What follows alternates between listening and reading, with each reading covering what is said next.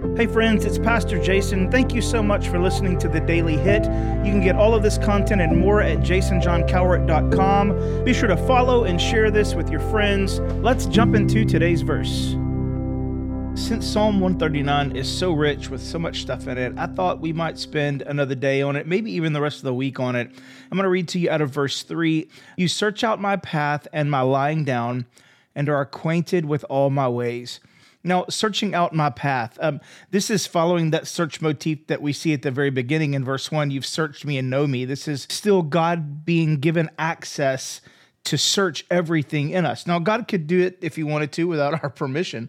And I'm not saying that God will or won't do something based off our permission. He's God. He can do what he wants to do. But when we invite him to search us, to look into the depths of who we are, what we're doing is we're inviting him in. We're inviting his input. We're inviting what he wants from us. We are actively in the process of embracing his plan by allowing him to look into the depths of who we are so that we can become everything he created us to be. So he searches out our path. And I take that in two ways. Number one, that God has already established a path for us. And so wherever we are, God can get us on the right path that he wants us to be on. Because let's be honest, we don't always stay on the path that God has for us.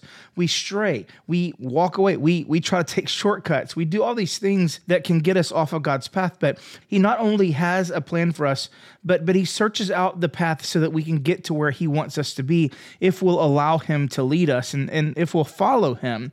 He knows our lying down. He knows when we rest. He knows when we cease from labor. He knows when we are taking that break. In those moments, he wants us to be still and know he's God. So when we're actively engaged and doing whatever we're doing, when we're resting, God knows all of that. But that's not really the main point I want to get to in this verse today. I love the second half of that verse, and are acquainted with all my ways. So here's what I want to do is I want to relieve some pressure from you. I kind of want to take some of the angst out of your relationship with God. And here's how we're going to do it, by realizing one very, very key thing. God knows everything you're already doing. Now, why is that such a big deal? It's because this eliminates any notion that I can't go to God with what I've done because he'll be mad at me or he'll be upset at me or because I'm going to have to tell him, look, he already knows you did it. He already knows what you're doing. He already knows the good things you do. He already knows the bad things you do. He knows the sins, the iniquities. He knows the good things. He knows the encouragement that you give. He knows how you're building people up. He also knows how you're tearing people down, how maybe you're tearing yourself down with negative thoughts about yourself. He knows what you're thinking. He knows what you're doing. God knows. He's acquainted not with all of your churchy ways or not with all of your Christian ways, but with all of your ways. He knows everything. Now, for me, that's encouraging because what it means is because there's nothing hidden from God, that nothing is going to catch him off guard. I'm not going to surprise God with my insanity that I've lived this week or the dumb stuff that I've done. I'm not going to go into his throne room in my prayer time. I'm not going to catch God off guard. He knows it all anyway. And what that does is it makes it easier to go to him with it. I mean, think in terms of you and like a parent or you with a boss or something like that. Think about it like this. What if you had to go tell them something you'd done and you know they weren't going to be happy about it, but you already knew they already knew what happened? I think that changes how we approach that conversation. There's not the hemming and the hawing. There's not the, figuring out what you're going to say and how you're going to say it. No, he already knows. Your dad already knows. So you just go say it.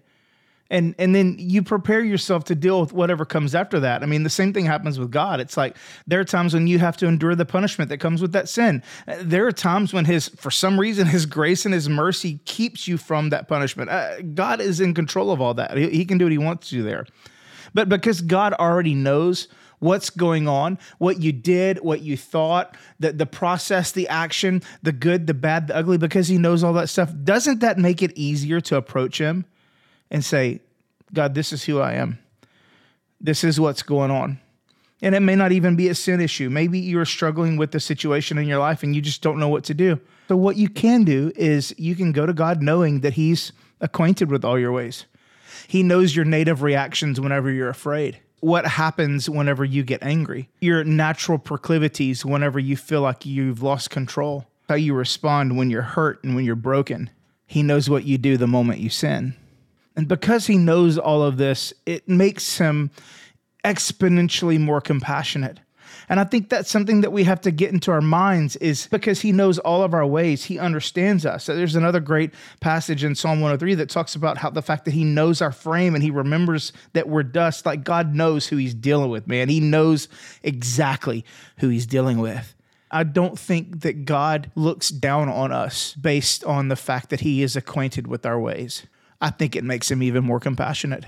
So if there's fear to come to God with whatever you're dealing with because you don't know how he's going to respond, just know that he's acquainted with all your ways.